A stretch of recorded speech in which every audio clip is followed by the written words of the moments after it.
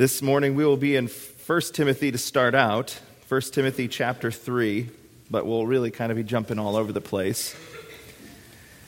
So if you take your copy of the scripture and turn to 1 Timothy chapter 3, in a moment I'm going to read verses 8 through 13.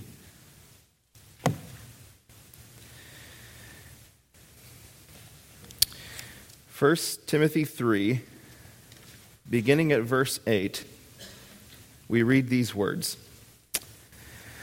Likewise, must the deacons be grave, not double-tongued, not given to much wine, not greedy of filthy lucre, holding the mystery of the faith in a pure conscience.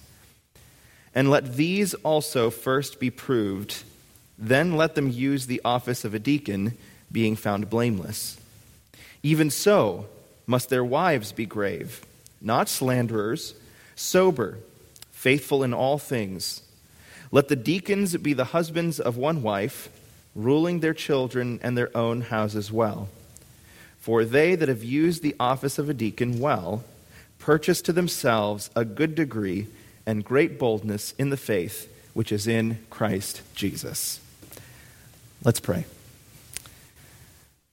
Our Father and our God, once more we gather together on a Sunday morning to worship you together, to exhort and encourage one another together, to hear your word and know that it bears all the weight and authority that comes from you as the sovereign King of the universe.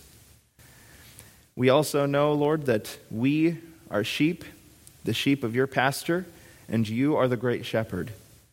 And our souls must be fed this morning, and so we pray that you would feast our souls with the words that have become so precious to us, all because of what Jesus Christ has done for us on the cross. May he be glorified, may you be worshipped, and may we be encouraged, for we ask it all in the name of Jesus. Amen.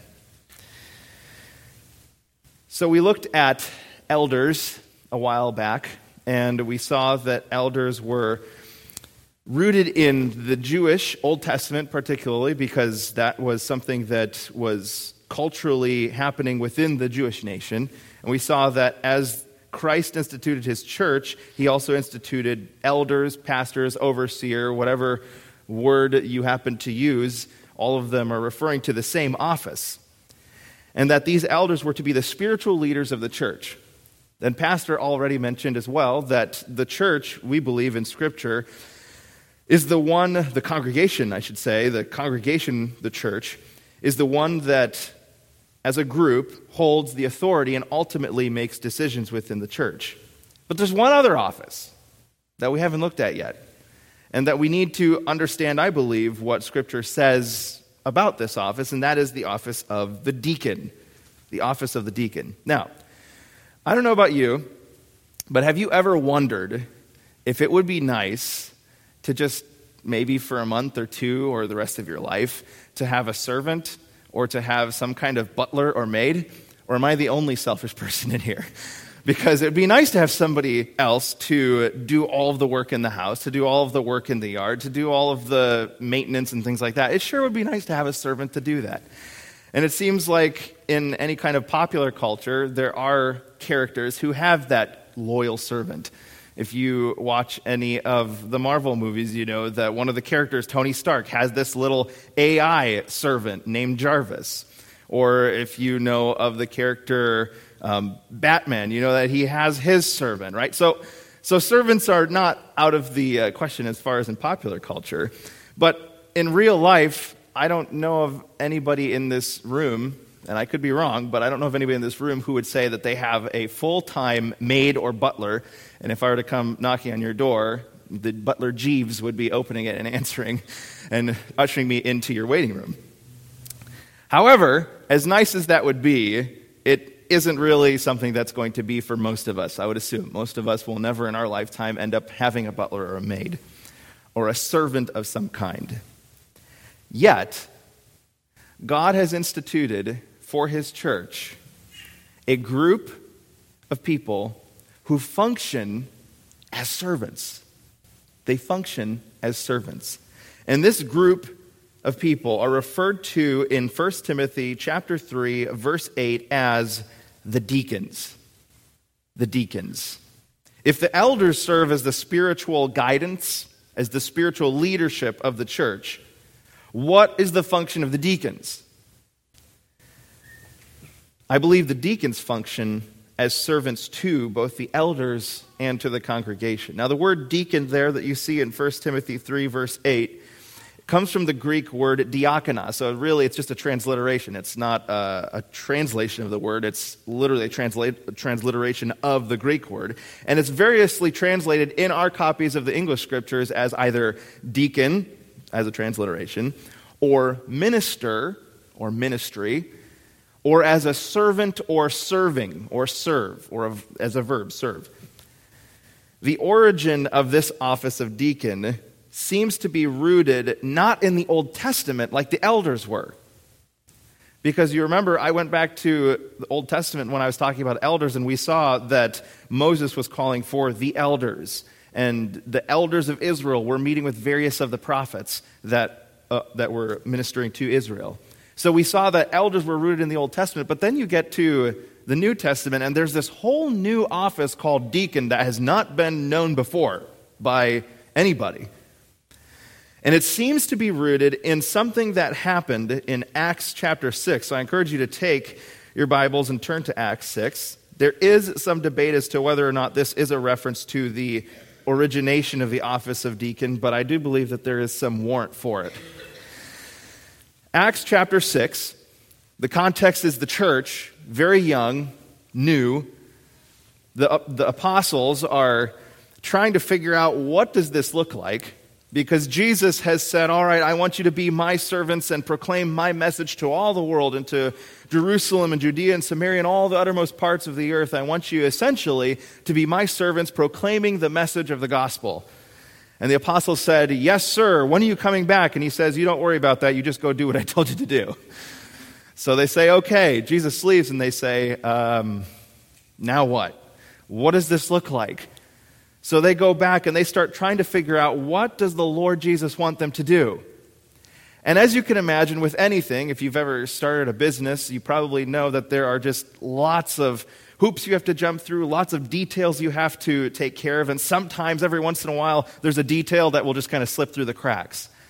Well, in some ways, that's what happened with the apostles, as they were trying to figure out what the Lord wanted them to do and what he wanted the church to look like as they were trying to spread the gospel message. Acts chapter 6 records for us one of those cracks that ended up slipping through and they missed something. So Acts chapter 6, beginning in verse 1, we read these words, "And in those days, when the number of the disciples was multiplied, there arose a murmuring of the Grecians against the Hebrews." If you have a different translation other than the King James, it probably says it's the Hellenistic Jews. That's who the Grecians are here. "Because their widows were neglected in the daily ministration. Then the 12 called the multitude of the disciples unto them and said, It is not reason that we should leave the word of God and serve tables. Wherefore, brethren, look ye out among you 7 men of honest report, full of the Holy Ghost and wisdom, whom we may appoint over this business. But we will give ourselves continually to prayer and to the ministry of the word. And the saying pleased the whole multitude, and they chose Stephen, a man full of faith and of the Holy Ghost, and Philip, and Prochorus, and Nicanor, and Timon, and Parmenas, and Nicholas, a proselyte of Antioch, whom they set before the apostles, and when they had prayed, they laid their hands on them, and the word of God increased, and the number of the disciples multiplied in Jerusalem greatly, and a great company of the priests were obedient to the faith." So there were these Hellenistic Jews. The Hellenistic Jews were the Jewish people who were basically influenced by Greek culture. So they weren't the ultra-Orthodox, faithful Jewish people. They were essentially influenced by what some of the Orthodox Jews considered a pagan culture, and oftentimes were looked down upon. So there was a complaint amongst these Hellenistic Jews against the Hebrews, the Jewish Jews, saying, hey, we have these widows, and one of the important aspects of the church is that the church minister to these widows. We have these widows here who are being neglected. We have a daily administration of food that is given to our widows amongst our congregation. And you saw there in Acts 6 that the church was growing rapidly. The gospel was spreading. The apostles were proclaiming the message faithfully. And there were these people who were accepting that message of the gospel. Nevertheless, there were some people amongst their number who were being neglected. And the apostles saw that need. And they realized, we can't do this. We can't be everything to everybody. So they gathered the congregation together. And they said, look, we have been trying to faithfully minister the Word of God. And I really appreciate this. I wish you could listen to this sermon. There was a sermon at a conference I attended recently where they were talking about the Word being the message of the gospel. And I believe when the 12 are talking about the Word of God, of course they could be talking about the Scriptures, and I think that's in part what they're talking about, but ultimately I think they're talking about the Word of God being the message of the gospel, because the Logos, the Word, Jesus, is the message they were proclaiming. So they gathered the congregation together, and the 12 said, look, we're trying to administer the gospel to people. We're trying to proclaim the message of the gospel that is saving people, and we're seeing so many people come to Christ and come to the faith and come into our number, so much so that as we're also trying to do all of these practical serving within the body, we're leaving people out. And we don't exactly know what the reason was. Perhaps some of it was administrative issues. They just were missing out on ministering to some of the people. Perhaps there were still some issues within the congregation where some of the ultra-Orthodox Jews were saying, hey, look, we're not going to be feeding these Hellenistic Jews. I mean, yes, they've believed the gospel just like us. They believe that Jesus is the Messiah, but they're still messed up in several different ways. One of them being they've influenced themselves with the Greek culture, and we don't want them to influence us. Perhaps that was happening. Whatever the case, they were being neglected. And they were raising, I believe, a just complaint to the apostles. So the apostles say, we cannot stop proclaiming the message of the gospel. Jesus himself gave us that commission. We dare not disobey our Lord. Nevertheless, we do see the needs of our brothers and sisters here. We see that we can't be everything to everyone. So here's what we recommend. We recommend that you look amongst yourselves, and we recommend that you find 7 men. And notice what they say about these 7 men that they should bring before the apostles. 7 men of honest report. 7 men, in other words, who have a good reputation. 7 men who are faithful, who are reputable, who have upstanding character, and who are full of the Holy Spirit. Men who clearly love the Lord, men who clearly want to see God glorified and the gospel to be proclaimed, and also men who are filled with wisdom, who have knowledge that they rightly apply in life. You find these 7 men, and we will appoint them over the administration of caring for all of these widows, because we don't want these widows to be neglected. What were the apostles going to continue to do, though? In verse 4, we will give ourselves continually. The idea is they wouldn't stop. This would be a constant in their life, continually to prayer and to the ministry of the word. We will talk to the Lord and pray on behalf of our congregation, pray on behalf of the unsaved, and we will continue to minister not only the word of God to the congregation, but the message of the gospel to the people who need to hear it. These apostles understood that they could not neglect what God had told them to do, which is to proclaim a message The message being that Jesus Christ was and is the Messiah, the one that God had promised long ago. The one who would be the suffering servant, who would live a perfect righteous life, the one who would do nothing wrong, the one who would humbly submit himself to the will of his Father, the one who would demonstrate the reality of his message and his identity through his miracles and through his message, the one who would be falsely accused, the one who would be beaten and tortured, the one who would ultimately be nailed to a cross, and who would gasp his last breath, "Father, into your hands I commit my spirit."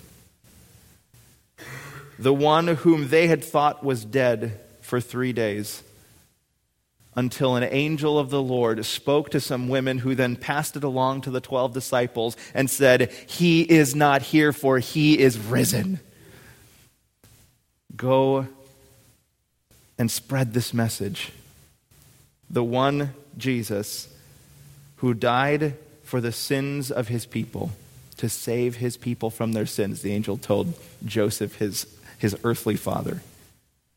This is the message that these apostles said we cannot cease to proclaim. And it's the message that we as Christians for 2,000 years have been proclaiming. And if you're in this room right now not knowing Jesus Christ as your personal Savior from your sins, from the coming judgment of God, then the appeal of these 12 apostles is the same appeal that I and every other Christian in this room have. And that is that you would believe that Jesus is Christ, the Son of God. And when you believe that he is the Christ, the Son of God, and that believing you have life in his name, you can know that you will have eternal life and spend that life with him. Would you do that if you're in this room not knowing Jesus Christ? Would you be willing to believe that message, to submit yourself to that same message that 2,000 years ago these men said, we will not stop proclaiming?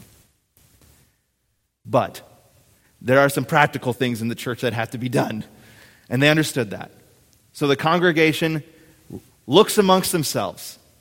And can I just say, I don't think it was just a cursory, like, how many of you are willing to do this? All right, let's see the hands here. All right, you, all right, yeah, you 7 will work. I don't think that's what was happening. Because the stipulations the apostles gave were very strict. They have to be men of good reputation, filled with the Holy Spirit, and wise. How do you know any of that?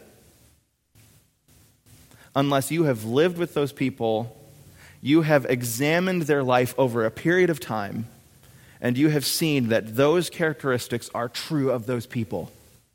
There has to be evidence of it. So when they were examining and finding who the Lord would have these 7 men to be, I don't think it was just this, all right, let's see who's willing to do it, and then we'll just vote on 7 of you. I think this was a very carefully examined issue amongst the congregation. And when you see in verse 5 the names of the people who are listed, the very first one is a man named Stephen, who is spoken of highly. And he is the only one who is given extra information. Because in verse 5, the saying pleased the whole multitude, and they chose Stephen, a man full of faith in the Holy Spirit. This was a man who was faithful in his life and conduct. This was a man who was faithful to the gospel. This was a man who was a spiritual leader. This was a man who was filled with God's Spirit. It was evident in his life that God had touched it. And when they brought those people before the apostles, what do the apostles do? They pray and lay their hands on them. And what I want you to note is the success of the gospel ministry because of this action. For in verse 7, after they have chosen these 7 men who will focus on serving in the church, the word of God increased. The word of God increased. The church was trying to be faithful to the message that God had given. The apostles were trying to be faithful to the job Jesus had left them with. And as they faithfully tried to work out the details, the gospel message was proclaimed And in verse 7, the number of the disciples multiplied in Jerusalem greatly. The success of the church was tied to the faithfulness of the people and the carefulness with which they examined and chose these 7 men. I think the principle we see here is that God blesses a faithful church. God blesses a faithful church. A church that seeks to honor him by proclaiming the gospel message. A church that seeks to honor him by having servants in the church who administer and who care for the body. And a church that has leadership that is focused on the message of the gospel and proclaiming the word of God to the sheep that Jesus has given. These are the reasons that I believe Paul would write then later that a church should have deacons, plural. Deacons. Now, I mentioned that in the Old Testament, this wasn't really mentioned, that there's no office of deacons anywhere in the Old Testament, and that is true. However, I do think the principle is there, because if Acts 6 is talking about really kind of the nucleus for what would become deacons, what is the ultimate purpose of these deacons? They're to serve as servants within the church.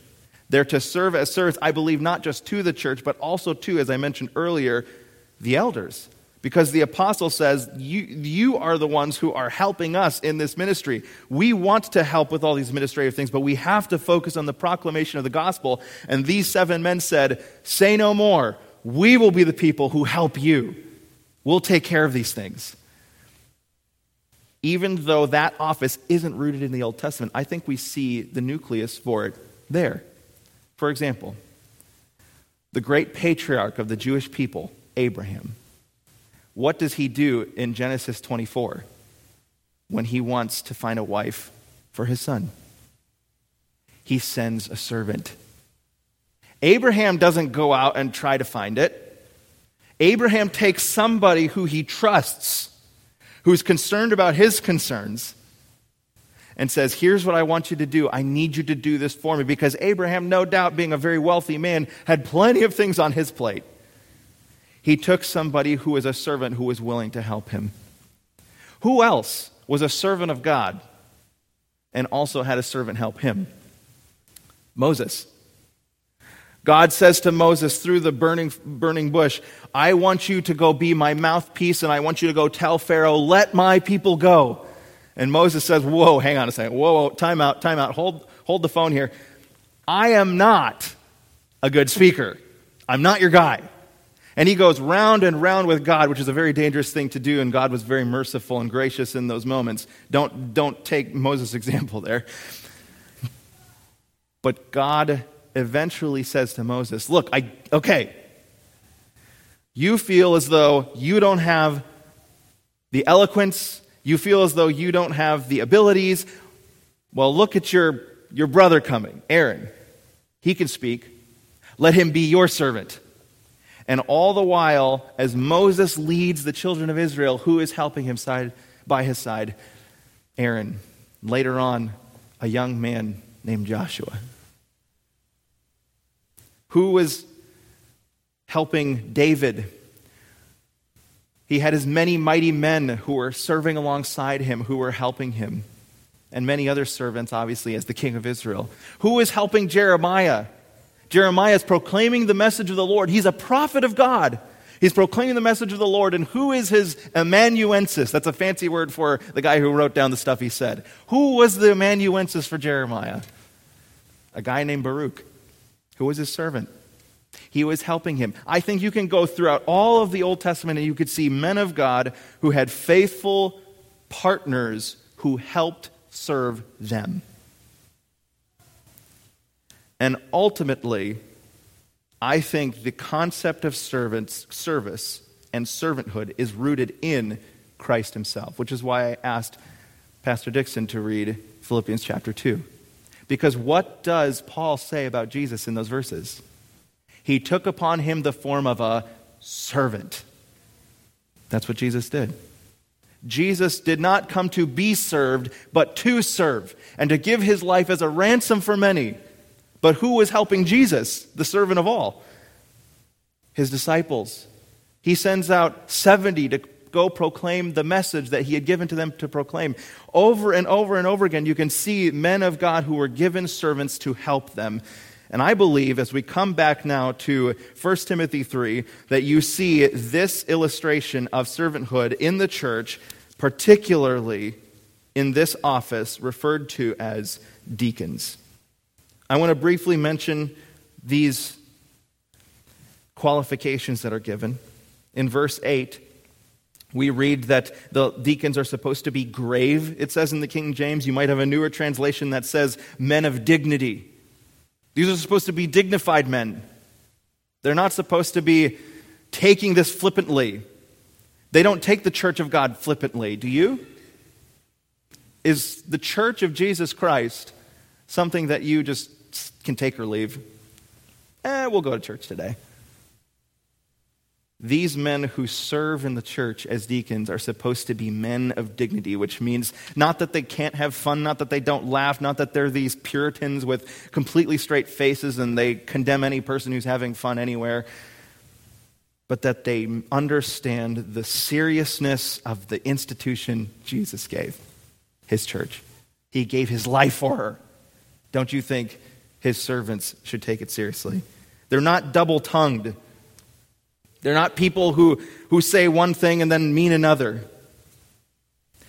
They're not given to much wine. You have a different translation might say not addicted to much wine. Basically, they're not men who get drunk because they have their faculties about them. They understand the administrative aspects of what they're doing to help serve the church.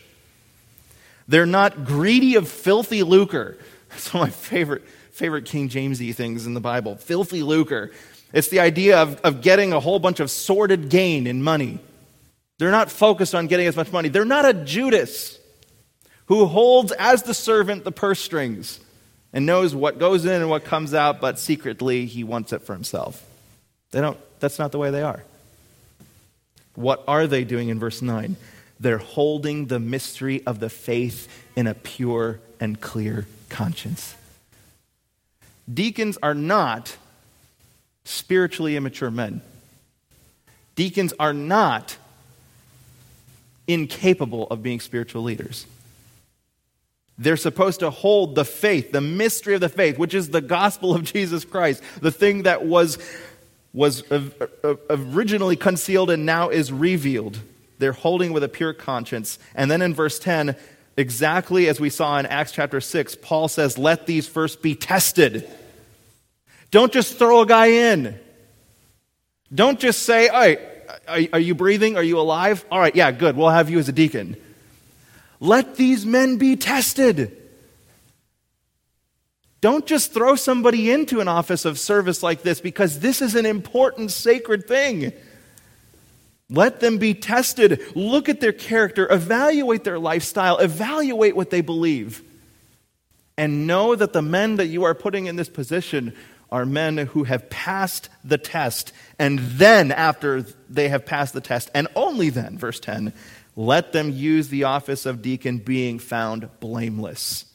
It's almost as if there's supposed to be this evaluation form, and you're going over their life and you're examining this and this and this and this. And the conclusion of the matter is they have been found blameless. That is to be characterized of these men. You get to verse 11, and you all of a sudden see here, women must likewise. In the King James it says, even so must their wives be grave.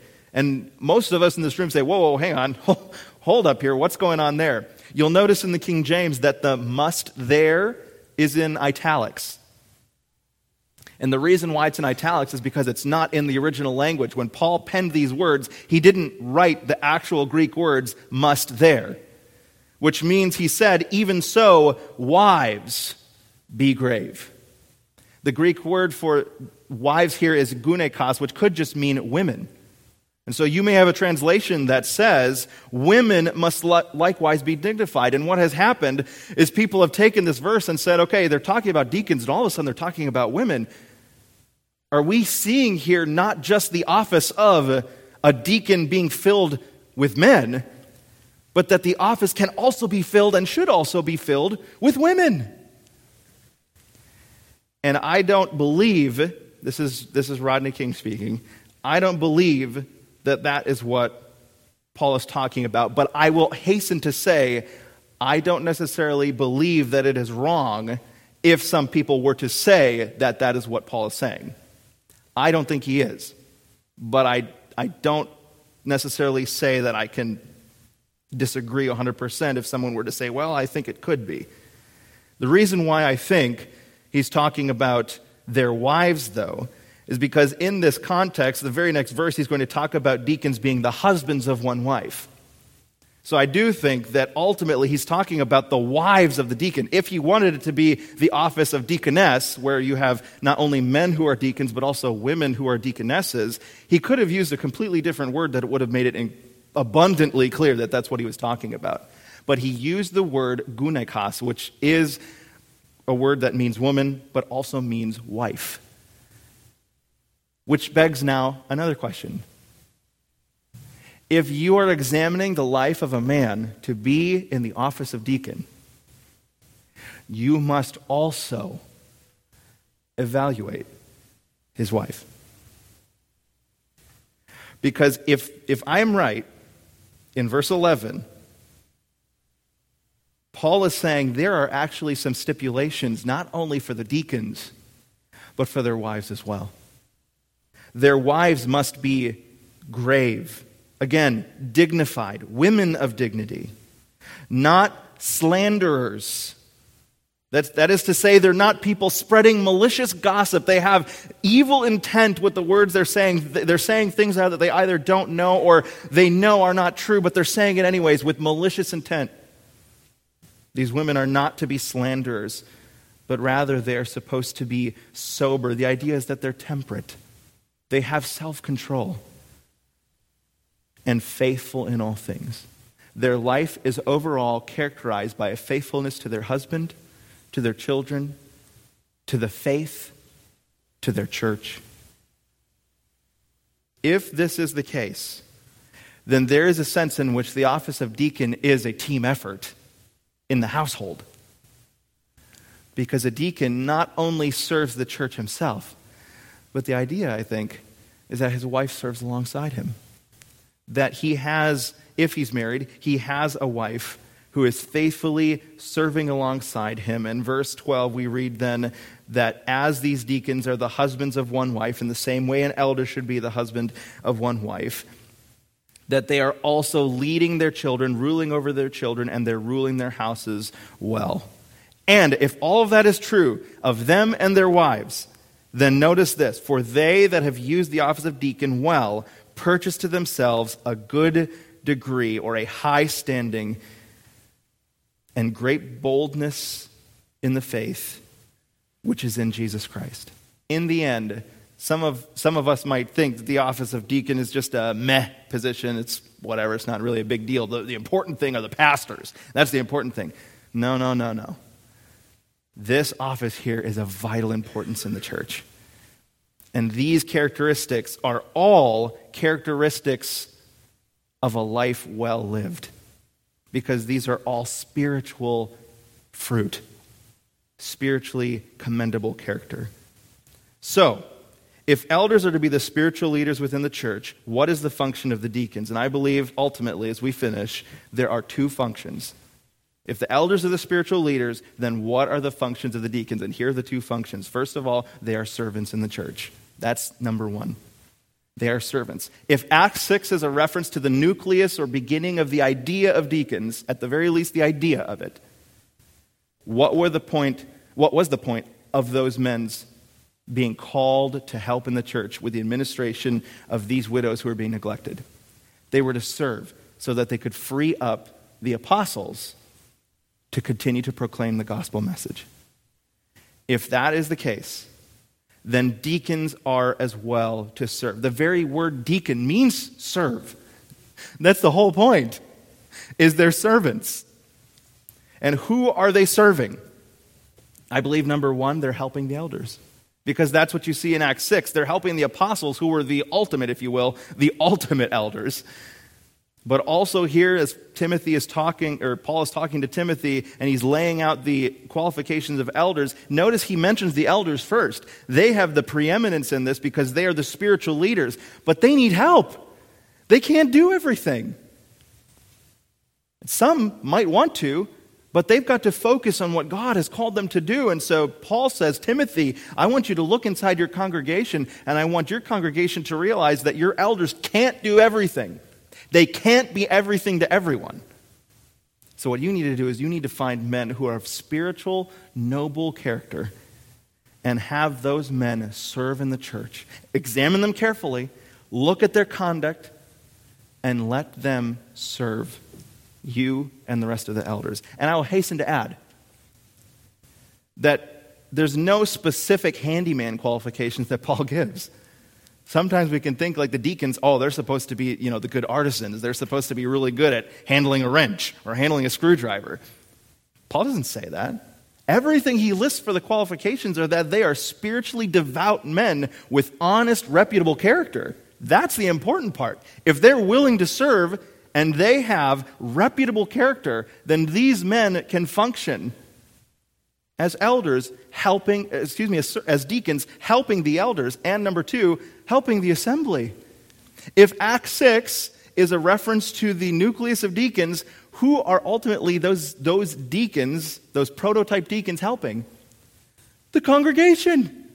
There's the women in the church who are being neglected, and the elders, or the apostles in that case, are saying, look, we're going to continue to focus on the gospel message. You deacons, go help serve them. And so the deacon says, we will do that. You continue in the prayer and the ministry of the gospel and the word of God. We'll come here and we will help the congregation.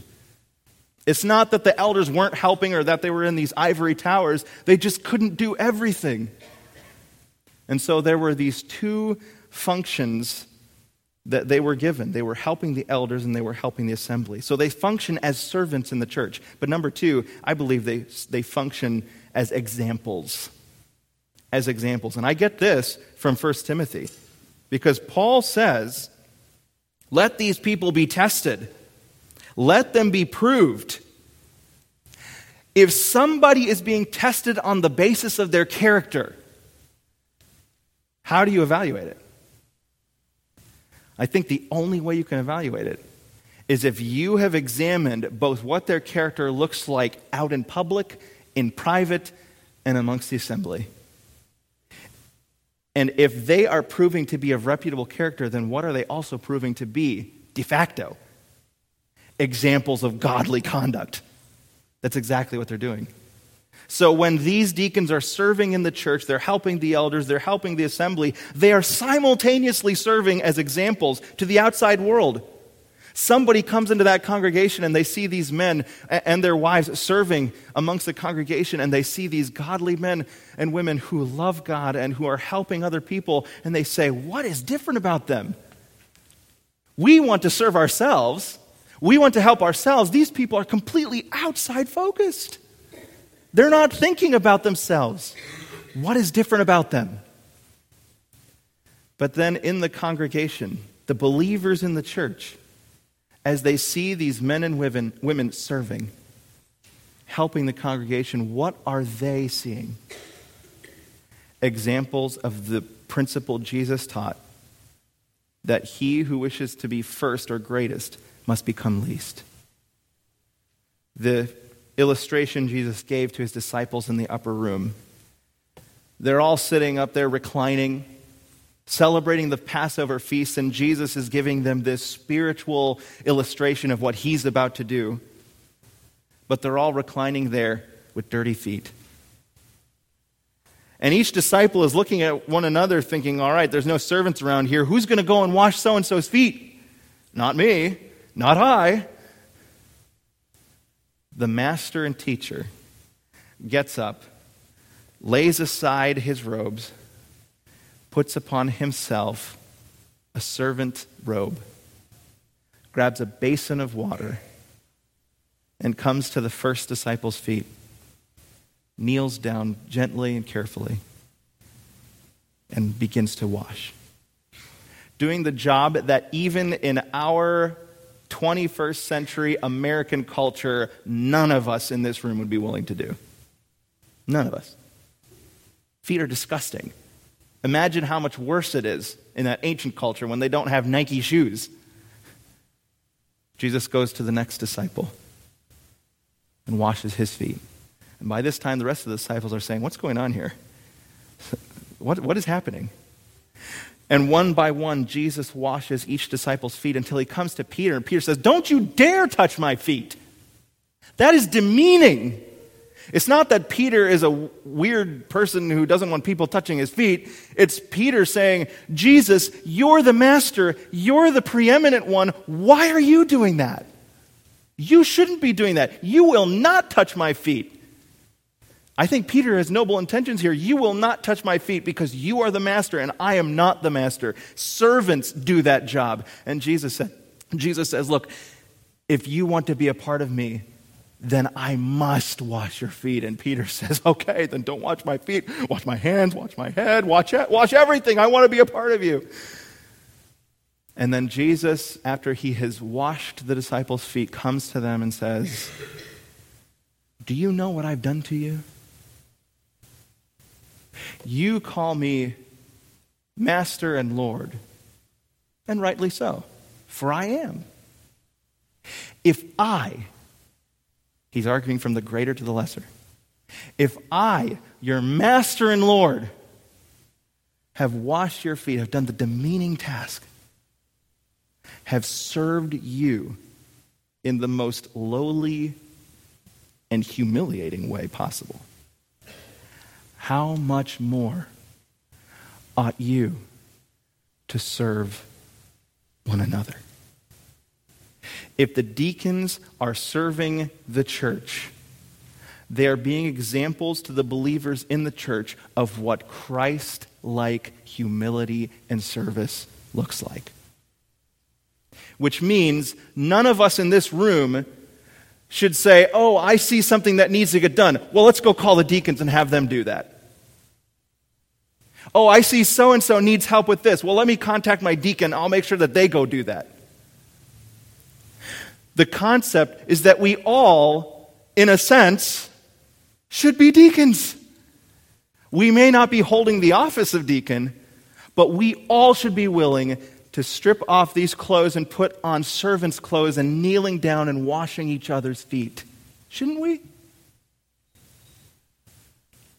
If deacons serve helping the elders, helping the assembly, and if they live as godly examples of service both to the people who are not Christians as well as to the believers in the congregation, how much more should you and I do the exact same thing? We cannot compartmentalize Christianity. If Jesus said, by all this, people will know you're my disciples, if you have love for one another, and if you by love serve one another, then there should be no mindset amongst any of us, me or you or anybody, that job is for the deacon, that job is for an elder, that job is for so-and-so. If there is a need in the church, we look to these men who fill the office of deacon and their wives who are faithfully serving alongside them. We see their godly example of servanthood to the elders and to us, the assembly, and as their examples of servanthood. It should move each of us to say, how can I serve? So the church, I believe, should carefully follow these guidelines. I don't think when we go to elect deacons, it should just be this like, well, are you alive? All right, you're breathing, you're flesh and blood, you're a human being, great. We'll nominate you. I think it should be very carefully followed, these guidelines and stipulations that Paul has given. And I think a healthy church will continue to thrive when its leadership and its servants maintain godly attitudes and conducts. Because I go back to Acts 6, and what happens after the apostles lay out and the congregation lay out these 7 men to serve? The church begins to grow. The gospel is freely proclaimed because those apostles had the freedom to go and proclaim it more, and the servants were helping take care of the administrative aspects. And the gospel message was proclaimed, and people were being saved, and the church was growing and was thriving. I think that is the recipe for every church success. As we honor God, as we have men in leadership who are faithful to the Word of God and who serve as godly examples and servants in the church, then we will see the blessing of God on that congregation. So, what do deacons function as? Here's the answer. They function as servants to the church and examples of Christ-like virtue to both the world and to the body of Christ. Let's pray. Father, I thank you that you have granted to us every spiritual blessing in the heavenly places, and that you have laid out for us in your word illustrations, examples, and clear articulations of what your desires are for us as your church. Lord, there may be someone in this room who has heard all of this, but has not even taken the first step in obedience to the gospel of Jesus Christ.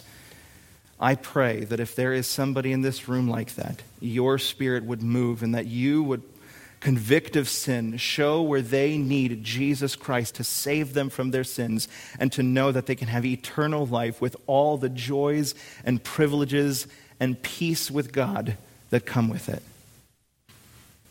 And I pray for those of us in this room, Lord, who are Christians, all at various stages and different walks of life, nevertheless being redeemed by the blood of Jesus, that you would help us to be servants to one another,